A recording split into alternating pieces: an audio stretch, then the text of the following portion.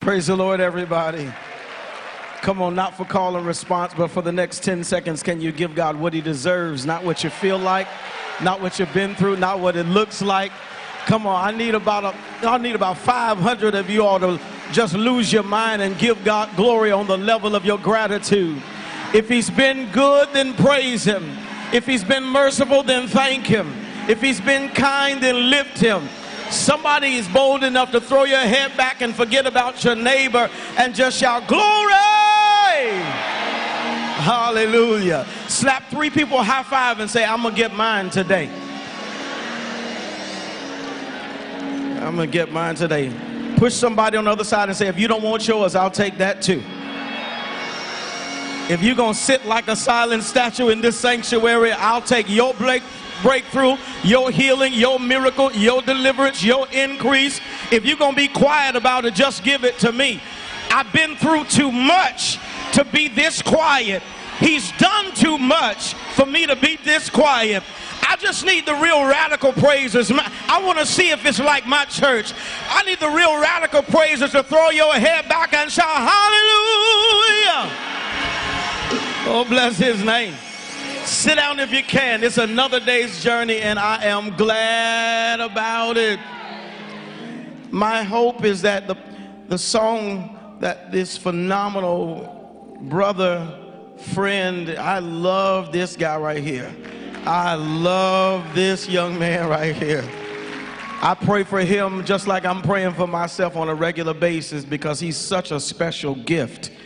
He's such a special gift to the body of Jesus Christ. It's no pretense, it's no fluff, it's no extra. He is just himself all the time. Can you do me a favor before he walks out the door? Let him feel the love of the people. Yeah. I'll see you at the next one. I love you, man. And I know that you may feel like popcorn, but I think it's worth it. I think you should, I'm from the South. I'm from Arkansas originally. Yes, about 10 of us here. It's a good place to be from. Heavy on the from. Can I get more meat in the wedges if possible? But I'm from Arkansas originally, and there was a saying down south, it's a poor dog that won't wag his own tail. And so I say that as a precursor to this opportunity that you're about to receive now. I don't know whether you realize it or not, but when I was about 16, 17 years old, there was a member here, Fred Cross, who used to come home to visit his parents who were members of my dad's church. My dad pastored for 45 years. And he brought VHS tapes home. And it was my first time being able to experience preaching that made me feel the way that I felt. And it was none other than your pastor walking across the floor, blessing God with a long stride. It was such an encouragement to me. It was the catalyst that actually even got me interested in preaching the way that I became interested in preaching. He, in large part, doesn't even realize the impact that he has had, not just on millions, but on my life. So as he has sown into me, God has given me grace to continue to impart his word into others. And it's because of the preaching giant, the prowess, the incredible, incomparable man of God that he is, and the phenomenal founding pastor or founder, pastor, creator, author. He is an originator, an innovator. He is an orchestrator. He is an organizer. He is an incredible, anointed, powerful, extraordinary, phenomenal, magnificent. Somebody already figured out who I'm talking about. Can you do yourselves a favor and praise God for your man and your woman of God that lead this awesome? No, let them feel it. Don't hate, celebrate. Yeah! We've come a long way from tapes. Can actually watch them on the World Wide Web now. To God be the glory. And then push your neighbor and say, we're 100 years old. I know I don't look like it. Grab your Bibles and turn with me to Joshua, the 1st chapter, verses 1 through 10. Joshua, the 1st chapter, verses 1 through 10. What key are you in, Jason? I need thee, oh, I need thee. Every hour I need thee. I know y'all are waiting on me to sing my version of it. Oh, bless me now, my Savior. I come to, oh, I need thee, oh, I need thee. Every hour, Lord, I need thee. Oh, oh, bless me right now, my Savior. I come to, and I need you. No, I need you now. Oh God, I need you now.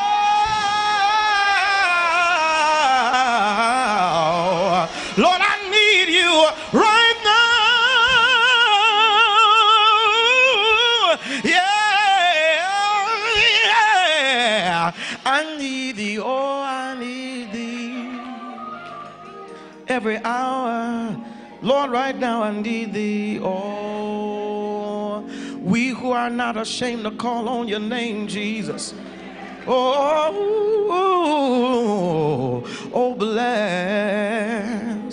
bless me right now, my Savior. Here I am, Jesus.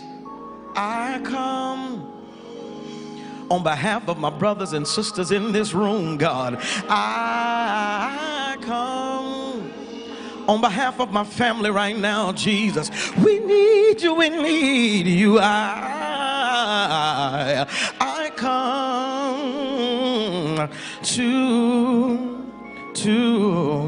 to thee. Now don't wait till the battle is over. Don't wait on your neighbor's permission. Don't wait on somebody else to see what God is already about to do in your life. But give him glory like it's already done. Hallelujah. In Joshua, the first chapter, verses 1 through 10 from the New International Version, it reads as follows. After the death of Moses, the servant of the Lord said to Joshua, son of Nun, Moses' aide, Moses, my servant, is dead. Now then, you and all these people, get ready to cross the Jordan River into the land I am about to give to them, to the Israelites. I will give you every place where you set your foot, as I promised Moses. Your territory will extend from the desert to Lebanon, from the great river, the Euphrates, and all the Hittite countries of the Mediterranean Sea in the west. And no one will be able to stand against you all the days of your life. As I was with Moses, so will I be with you. I'll never leave you. Don't worry about it. I'll never forsake you. Be strong and courageous. You thought the first 100 was something.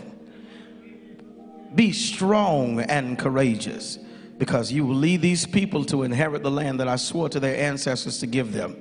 Be strong and very courageous. Be careful to obey the law my servant Moses gave you. Do not turn from it the right or the left, that you may be successful wherever you go. Keep the book of the law always on your lips. Meditate on it day and night, so that you may be careful to do everything written in it. Then you will be prosperous and successful. Have I not commanded you? Did you not hear me the first 2 times? Be strong and courageous. Do not be afraid. Do not be discouraged, for the Lord your God will be with you wherever you go. So Joshua ordered the officers of the people, go through the camp, tell the people, get ready, get your provisions ready. 3 days from now, you will cross the Jordan here to go in and take possession of the land the Lord your God is giving you for your own. God, give grace, give preaching power. You set it up and you sent me. Now have your way. Do it, God. In Jesus' name, amen. Amen. Look at your neighbor and tell them very poignantly, say, I know that you're on the verge of something great. Now just take a second and let that sit in and see how they react. Turn to somebody on the other side and say, they didn't believe me over there. Say, I know that you're on the verge of something great. Let's see if they believe you.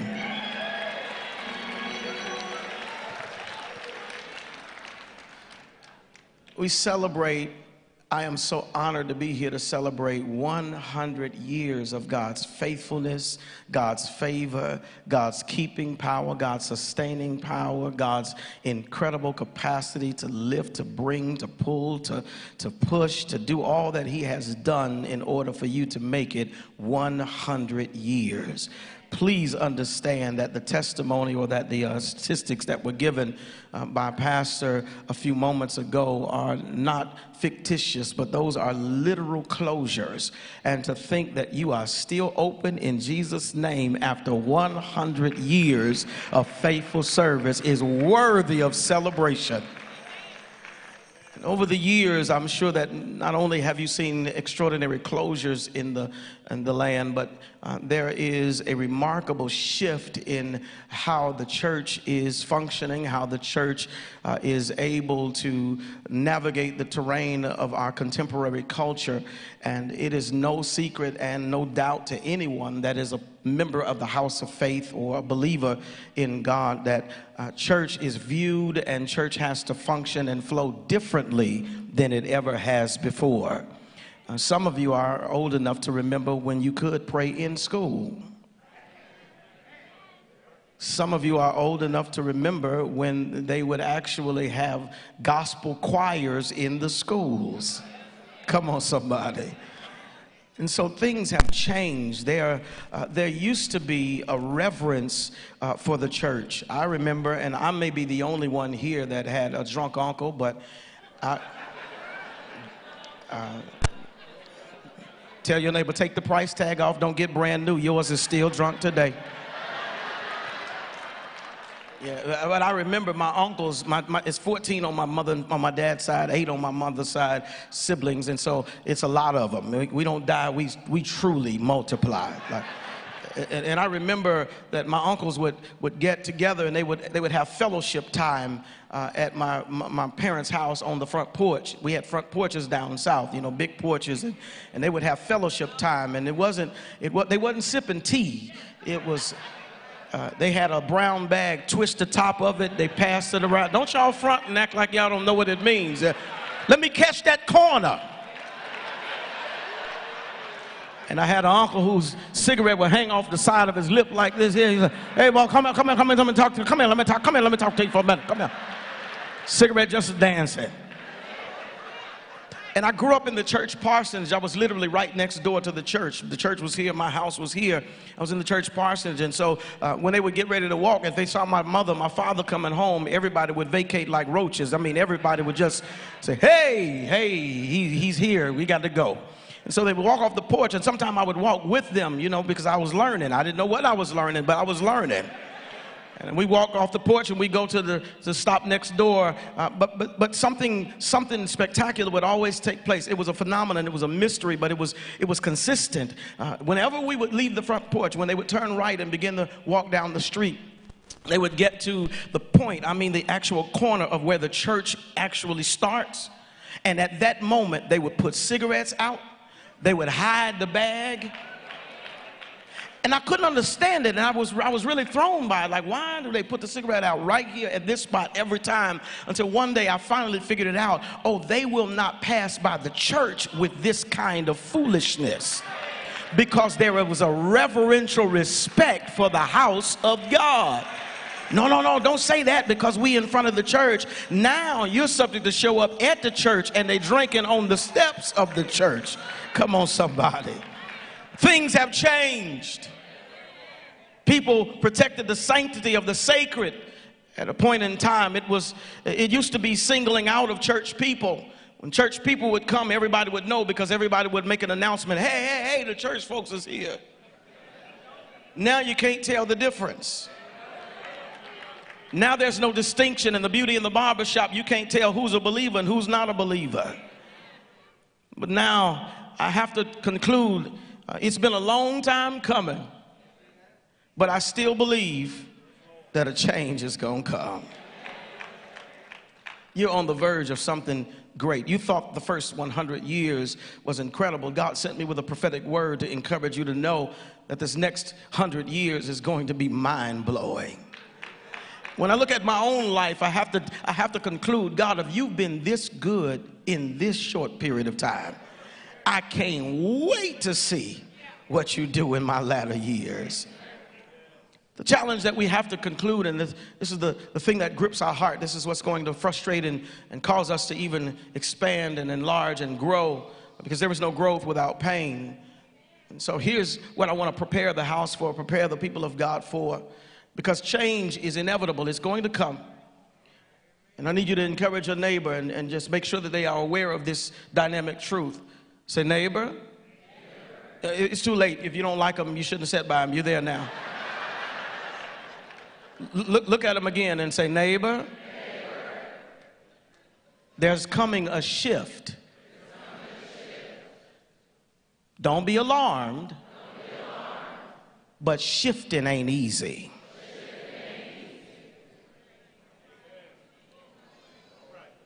Shifting is two-dimensional. It involves two dynamics. It involves change and transition. There's a differentiation between change and transition. Change is the event. Transition is the actual mindset. Change is what's inevitable. Transition is the part that is optional. Change is what happens, and transition is the emotion that is attached to what happened. Most people can't change because they can't deal with the emotional detachment in transition. In the text, you'll see that the statement was made, Moses, my servant, is dead. That was a change statement. It gave indication and implication that a season, an era, a period of time has died. When you look at the state and the condition of the church, we don't do church the same way that we used to do church. An era, a period, a strategy, an approach has died. The change was that Moses was dead, but the transition was that Joshua was now the new leader.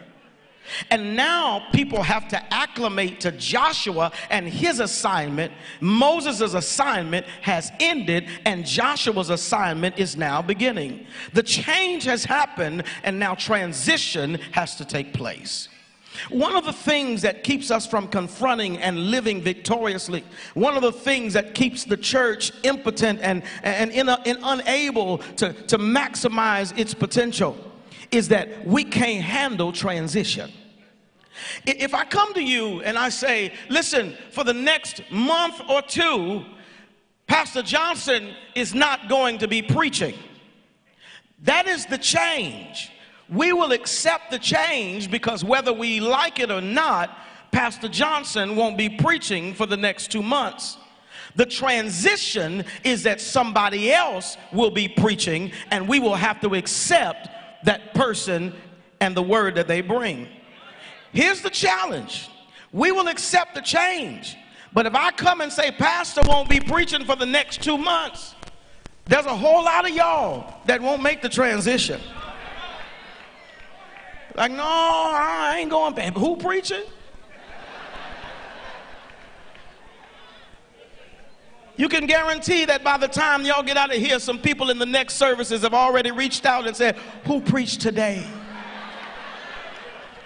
Because we can't handle the transition because we're so emotionally invested to the thing that has changed. Here's the danger of this. A lot of times we fall in love with where God was and miss where God is. Push your neighbor and say, he preaching to you right now.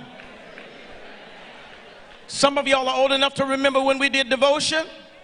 I love the Lord, he heard my cry. No, don't y'all get started.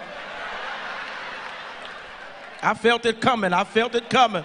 Somebody said, I've been waiting on this. Been too long.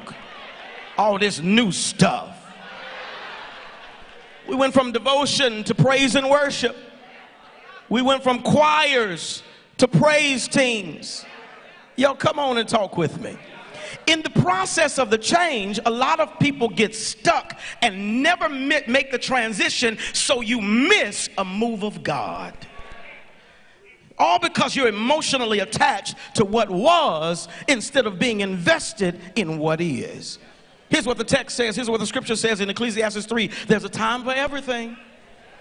And a season for every activity under the heavens. A time to be born, time to die, time to plant, time to uproot, time to kill, time to heal, time to tear down, to build, to weep, to laugh, to mourn, to dance, time to scatter stones, time to gather them, embrace, time to refrain from embracing, a time to search, time to give up, time to keep a time, and time to throw away, time to tear, time to mend, time to be silent, time to speak, time to love, time to hate, time for war, time for peace. There's a time for everything.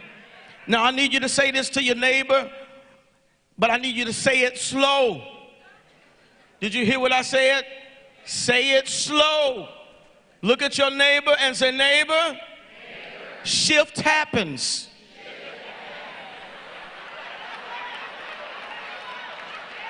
Now y'all see why I said say it slow. I don't want nobody messing up in here. Help us, Jesus. See, God will bring about a call, but we won't meet the conditions. The change is inevitable, but we have to make the transition by meeting the conditions that are given by God. There's a change which brings a need for transition, and it follows a command that is given, is followed by a transition or a condition. For Abraham, he says, go to the land that I will show you. But here's the condition: leave everything that you know behind. For Israel, he says, I'll free you from slavery. But here's what you got to do: leave your old mindset. Don't come out here as a slave, but come out as a warrior. They couldn't even meet the conditions, so they missed their opportunity to experience what God had in front of them. He's a now then, if then, get ready kind of God. Here's a couple of truths that I want to leave with you right quick. First of all, you will be blessed on the level of your preparation. Verse 3 says, I'll give you every place that your foot trod, as I promised. Your territory will extend from the desert all the way to the great river, to the Mediterranean Sea in the west. The level you're preparing for will be the level at which you prosper. If you're not getting ready for increase, then you're going to miss increase when it comes through. That's one indictment that I have on the widow that had the jars that were being poured into. If God, who created everything, sent you word through the messenger of God to get ready, then why in the world would you stop at a few jars? If you knew what God was about to do, you would still be knocking on doors saying, God, I'm getting ready. You're such an incredible God, exceeding abundantly above all I can ask or think, that I can't just prepare for a little, because you're a mind-blowing kind of God. You are pressed down so you can get some more in there, shaken together so there's no air pockets running over kind of God. And if you've done it before, then I know that what you're about to do is greater later, because you said, my latter shall be greater than my former. In other words, I can't stop and be prepared to receive at this level. I need you to blow my mind. How do you know somebody is ready? By the evidence of their confidence, and that's by the magnitude of their praise. You know somebody is ready when they don't have to see it before they see it, when they can praise God when it ain't in the bank, when they can thank God when they haven't walked in the manifestation of healing, when they can give God glory in advance. I need about 100 people to give God glory on the level of your expectation. If you knew what God was about to do in my life, you would have praised him for me. You will be blessed on the level of your preparation. Second thing is that you will continue, you will have opposition. In verse 5, no one will be able to stand against you all the days of your life. As I was with Moses, I'll be with you. I'll never leave you. I'll never forsake you. He encouraged them in advance because he knew that as you walk closer to the promise, you're walking closer to the problem. The enemy guards God's glory, his promise, as fiercely as he can because he does not want you to maintain hope. If you keep hope, you might have faith. And faith is what pleases God, but faith is what yields the enemy powerless. Now faith is the substance of things that you hope for. So he has to hit you with everything that he has in order to kill your hope, because if he kills your hope, he destroys your faith. Tell your neighbor, keep hope alive. Just because I'm worshiping God does not mean there won't be warfare. The problem is we want to be worshipers but don't realize our worship is warfare. That if we really want to war against the enemy, we got to learn how to get in the face of God. We need the power of God. We need the grace of God. We need the glory of God. Now we need the promise of God. And the promise of God is very simple. It says, I'll never leave you. I'll never forsake you. Nobody will win over you. You will be victorious. You will be victorious. I don't care what it looks like, you will be victorious. I don't care how bad it is, you will be victorious. I don't care what the doctor said, you will be victorious. Forget about your haters nipping at your heels. You will be victorious. I'm going to blow your mind despite I have to let it happen this way because I don't want you to take credit for what I'm about to do in your life. You will be victorious. Verse 10, so Joshua ordered the officers of the troop, go through the camp. Tell everybody, get ready. 3 days from now, I'm going to do something incredible. I'm going to cross you over into the land that I promised your mother and your father, your grandfather and your grandmother. I'm going to do something in this next 100 years that I haven't done in the last 100 years. They sowed into what I'm about to bring you into. Their tears water the ground into what I'm about to take you in. What you're about to see in the next 100 is going to make what they prayed about worth you seeing it. First thing that he says is proclaim. I have to start talking like what I heard God say. You got to watch your mouth. Proclaim. Then you got to pursue. It's not going to fall in your lap. Go get it. And then I love it because at the end he says you're about to take possession of the land that the Lord has given you for your own. Praise for the possession is certain. Proclaim. Go tell everybody, get ready. Pursue. Go after it. And don't wait till you get it. Praise because you know that it's coming. Let me do it one more time. Proclaim. You got to go tell everybody, get ready. Go home tonight, tell your kids, get ready. Call your family members and say, hey, y'all prepare. God has shown me something in today's service that I didn't know was coming. He's about to blow our minds. I thought I was at the end, but God says, no, you at the beginning. The most dangerous time in the history of mankind is right after a great victory. You've won 100 years. You've been successful and victorious for 100 years. And God says, don't get complacent. Don't get caught up in the celebration that you miss. I ain't finished yet. You just finished the first act. But when I get ready to turn the corner on tomorrow, I'm going to blow your mind. Get ready for what God is about to do. You thought you were coasting downhill. I'm the kind of God that'll send a fresh wind and push you back up. And I'll take you higher this time than I ever took you the last time. Get ready. Pursue it. Go after it. Don't sit idly and don't wait on your neighbor. My praise is going to go to a next level. I know we don't praise God like that in this service. This is the bougie service. But don't worry about your neighbor, because your neighbor will have to scratch their head and try to figure out how in the world did your latter become greater than your former? How in the world did your next chapter look better than your last chapter? How in the world did you make it through what you made it through? How in the world are you still alive? How in the world are you still in your right mind? I need some people in here that know God is able. Don't wait on your neighbor, but go get it, go get it, go get it, go get it. praise for possession.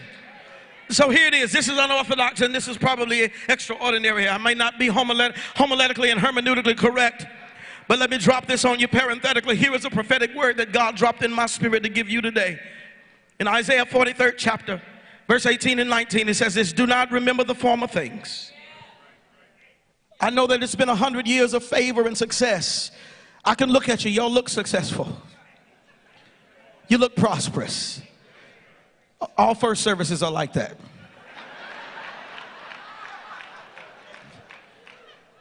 Do not remember the former things, nor consider the things of old.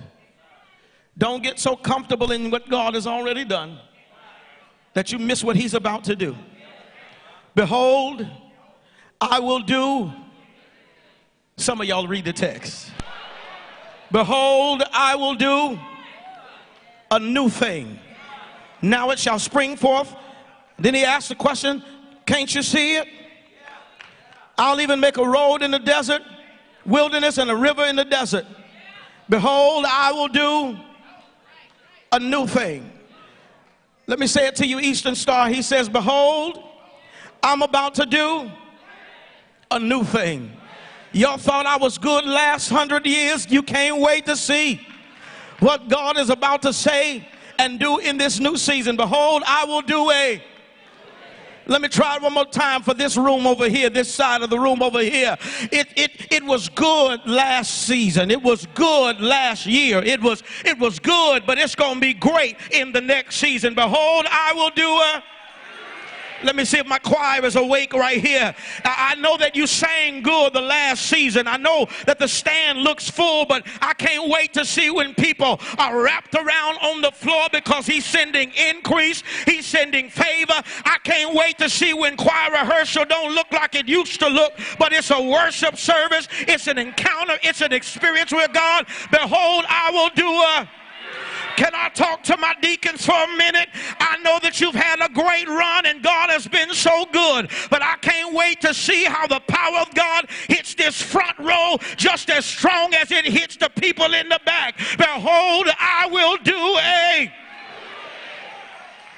And I'll leave you with this question. What new thing is he about to do? What new thing? We know that text and we get excited because he says, behold, I will do a new thing. I know it's a change and you're going to have to make the transition in order to receive it. But he says, if you'll make the transition, I'm going to do a new thing. Well, what new thing are you going to do, God? Nobody really asked that question. We get excited and shout over the fact that it's a new thing. But trust me, you want to know what the new thing he's about to do is.